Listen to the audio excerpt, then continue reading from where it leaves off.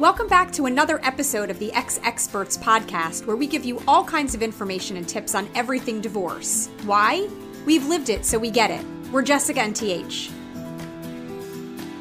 And today we'd like to welcome back Tracy Burns, financial advisor at UBS and a certified divorce financial analyst.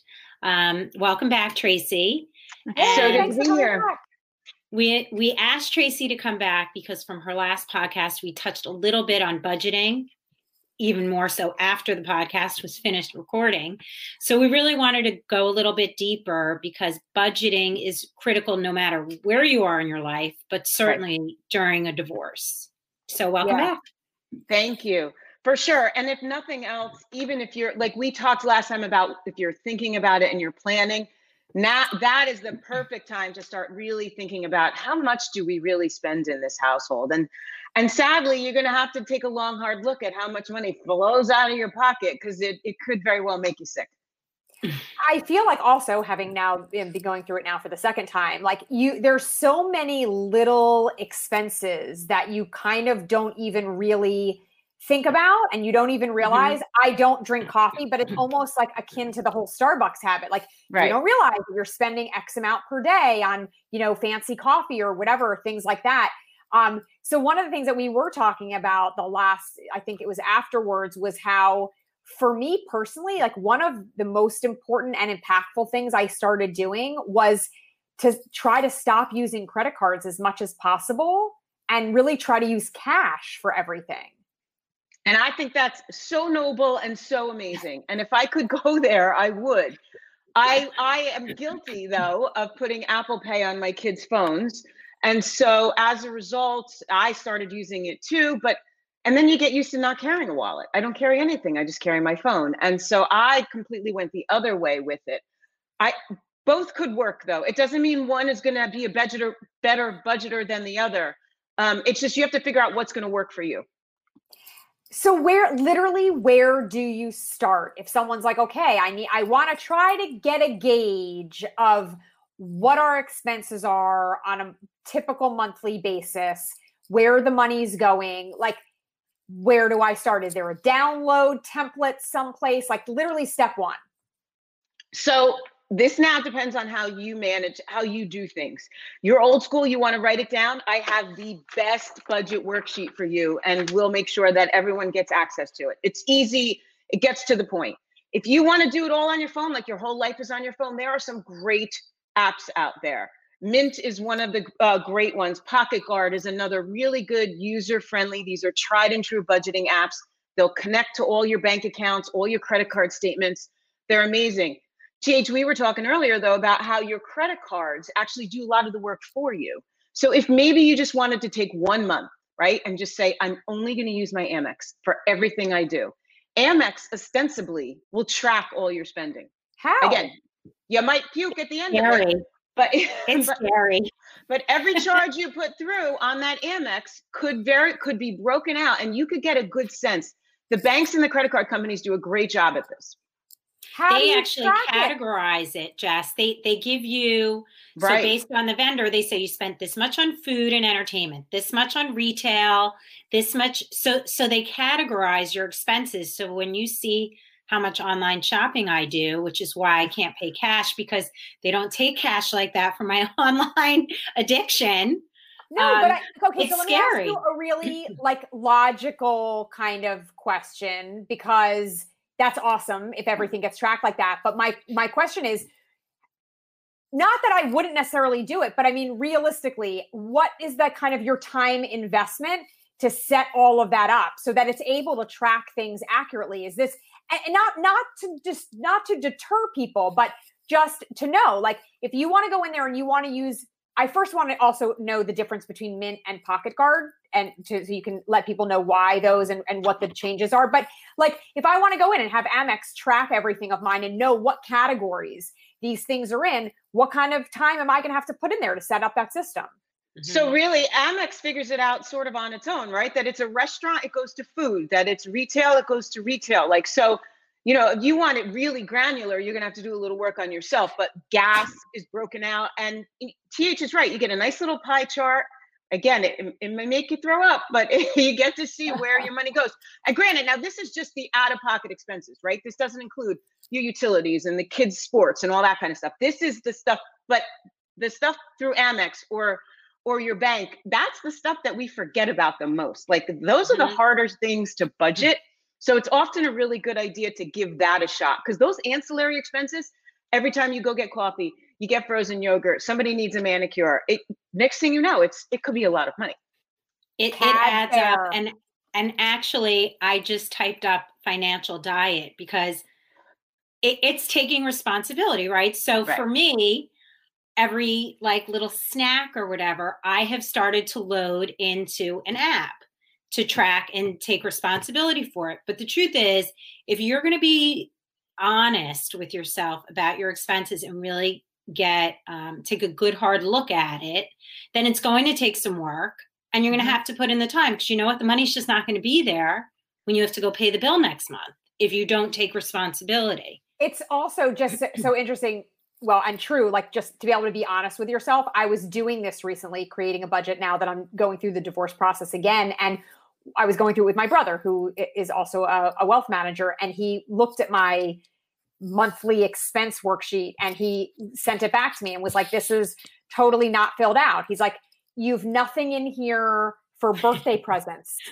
You've nothing in here for, right. Like he brought up some things and I'm kind of like, I don't know how much. He's like, when you go to someone's house and you bring them a bottle of wine or you send someone flowers, he's like, you need to realistically think, how much of that are you spending per month? And you know what? It made me realize, like over the summer, I had to get one of my son's friends' parents, a gift, and it ended up being like $100. And then there were a couple places that I went where I brought bottles of wine. Like that's another $100. Like the honesty is the real, like, I didn't want to admit where it was going. Right.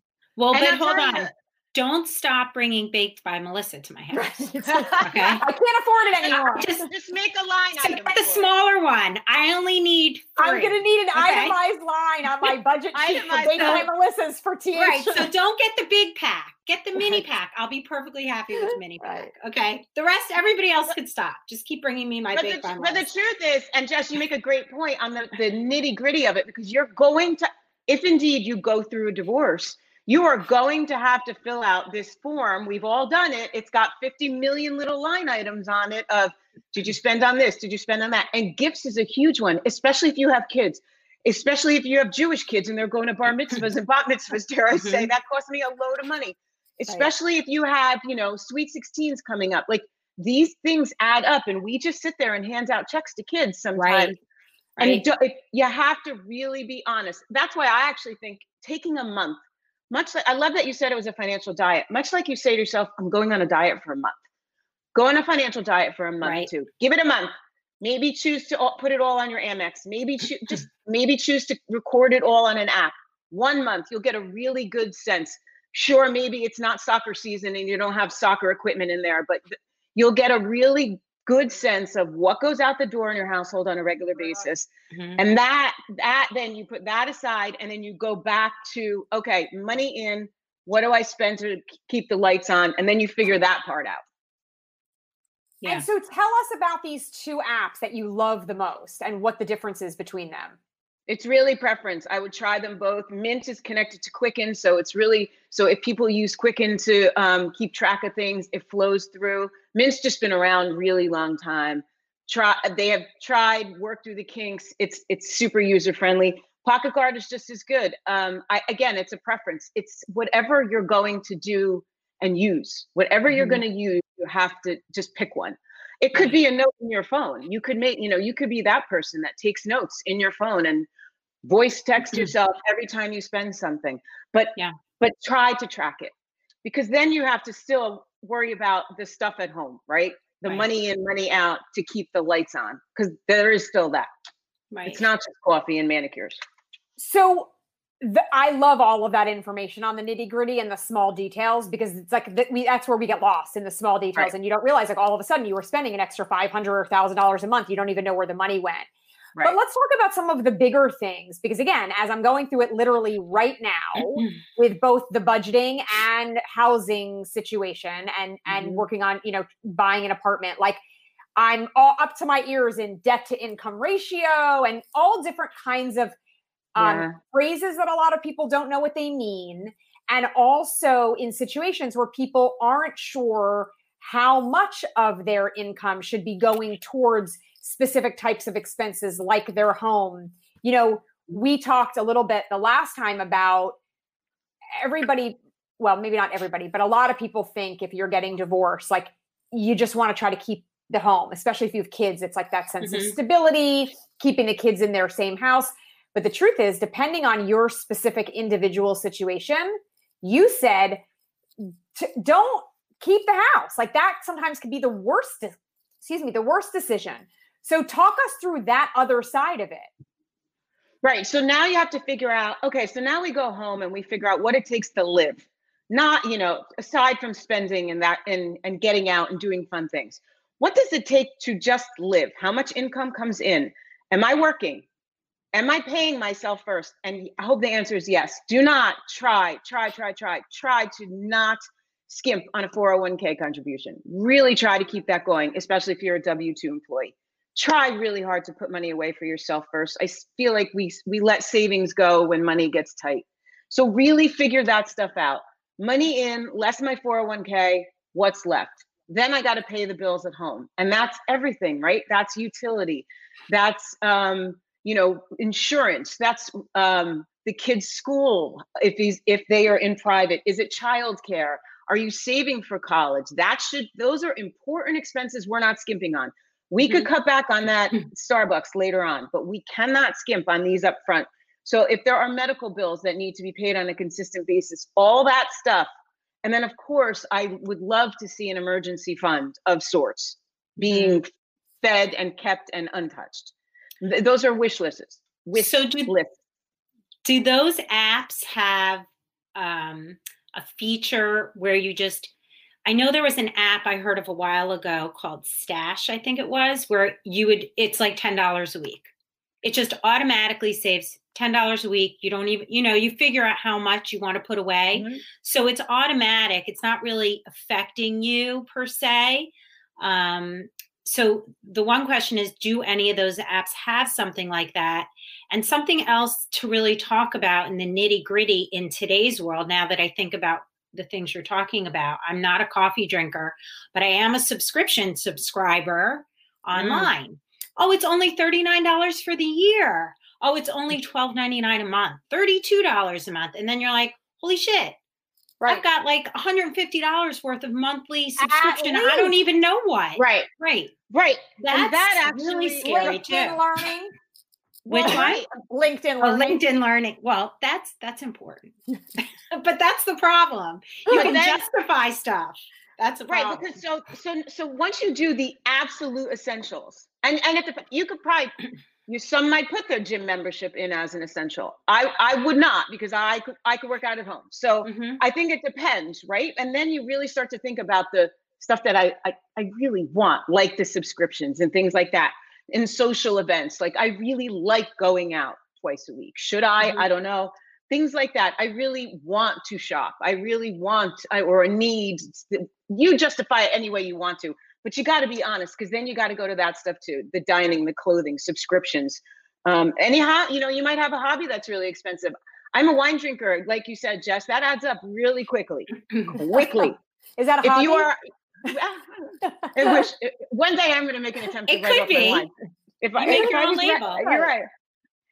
Home improvement, there's a lot of people that love to decorate. That kind of stuff, again, adds up. Every time you stroll through Home Goods, is that stuff necessary? I would put those kind of in the wants column, not the needs, and really start to analyze where your money's going. And then you get a real good sense of, can I do this on my own?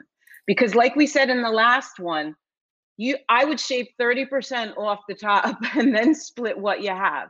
So you're not going to be living on the same income. You got to remember that. Clear, that specific formula you just mentioned, that was your married joint income, shave 30% off the top of that. So if combined, the two of you make 300,000. Now take off 100,000. Now you're at 200,000. And then you're saying split that. So you should then consider how you're going to make do on that 100,000 that's left.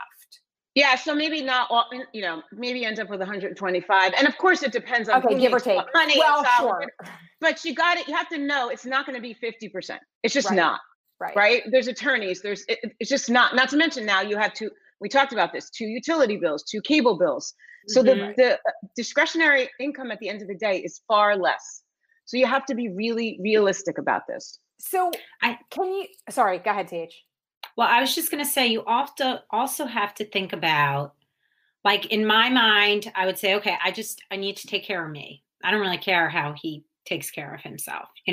That's his money. That's his problem. But the truth is you have to remember that too, because if you have children, your children are going to go live there and they need a room and they need stuff at that house. So those are things to remember also as far as kids. And then I just want to go back for 1 minute because the woman we just did an interview with said I have a monkey brain. So just leveraging my monkey brain, putting stuff away. Also, if you're in a home, so if you're in a shared home and then you separate, do you want another house? I mean, you really have to put money away in case you have a leak or the roof something or a tree somewhere or whatever. What kind of a home do you want? You want low maintenance? Can you afford one where you can maintain it, yourself, or you hire someone? I mean, the expenses could be endless depending on where you choose to live. Once you shave your 30%, you get rid of the house. What can you actually afford? You might have to be in an apartment instead of a private home. This is a great conversation. And I think people really need to be honest about it because so many women in particular think they need to keep the house. And why? If you really like to get your nails done and you really like to go shopping, why not put yourself in a smaller home, make your mortgage so much less, or your rent even at this point, why not rent for a little bit? Get that down. That way you can continue to maintain some semblance of your old life. If that stuff truly means something to you, it's really about being honest. Like if you are the person that has to show off that big fat house, go for it. But know that you're going to have to cut out in a lot of other places. Like I always joked with my kids that I would shut the lights off in certain rooms if they weren't in them in the beginning, because I was still in our marital home, which was too stupid for me alone until I sold it. So I'm like, if you're not in the room, shut the lights. Yeah. But if you don't want to live like that, consider it. And I will say one more thing. There are some amazing mortgage calculators out there that that you could play around with. Bankrate.com has a great one. I'm happy to include the links in the write-up.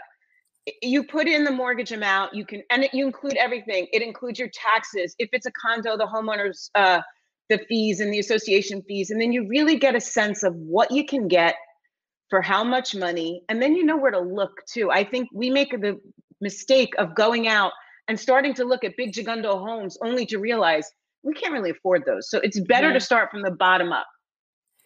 So is there, before we wrap things up, I know banks, especially if someone wants to go get a mortgage, is going to calculate specific things with regards to debt to income ratio and things like that.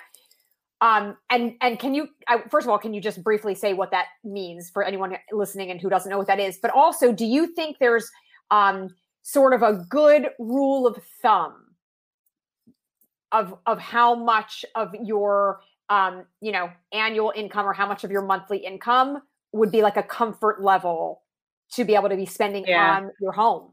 Yeah, I think so. Okay, so debt to income, right? You don't want your mortgage to be 75% of your total income. You'll have nothing left but a cup of coffee at the end of the day, right? You would hope that your mortgage, your rent sits somewhere around 30% of your total income. That's a fair number. It's not fair though. If you live in Manhattan, you live in LA, you live in Miami, that's a rough number. That's really hard to hit. So now it depends on what you're cutting out. If you don't have a car, you probably could put a little bit more towards your rent or your mortgage, right? If you live in a lower, where things are cheaper, again, not tri-state area like us, if a cup of coffee is $1.50 as opposed to $4.50 up here, your outside expenses are less. You can put more towards your living. You really have to figure out where you are. But I would say 30% is where you should try to be. Not always reasonable, but where you should try to be. Okay, fair enough. Great. There's still so much more to talk about, as always. So we already have other things on the books to be able to have you back and talk about more stuff. But we do want to ask you, since you, in addition to being an expert with all of the financial expertise, you are also a real life expert like us, because you've also been divorced. So what's one thing that you wish you knew before getting divorced? That's a great question. So my kids were little, and I did not have any idea or anticipate how expensive they could be. But sports in particular was not budgeted into our plan. So we ended up having to go back because I had lunatics who, did travel baseball and dance competitions and things that you need a part-time job to cover. And so I just didn't know. So I would say if you do have young kids, maybe ask someone who has older kids, what am I not thinking of? Right. Because when they're older, right, it's college, they're eventually going to live on their own. Someone's going to get married. It's a little bit more obvious. When they're little and you're a first-time parent, holy cow, I had no idea. I would say that was my biggest mistake. That's a really good tip. That's great. Thank you. For anyone out there listening who wants more of your advice, to talk to you directly, what are the best ways for them to find you? My email is tracy.burns, BYRNES, @ubs.com. And I'm, of course, on Twitter @TracyBurns and LinkedIn as well. You can get me anywhere, but please reach out. And I think for anyone, this is a really good exercise. We all should do this, once a year probably, to get a sense of where the heck we are. For everyone out there listening, if you know anyone at all that would benefit from what we talked about today, please share this episode and everything Experts. Be sure and click to subscribe to the podcast on iTunes or wherever you listen to your podcasts. And please follow us on social media @XExperts. That's EXEXPERTS on Instagram and Facebook and YouTube. Thanks for listening.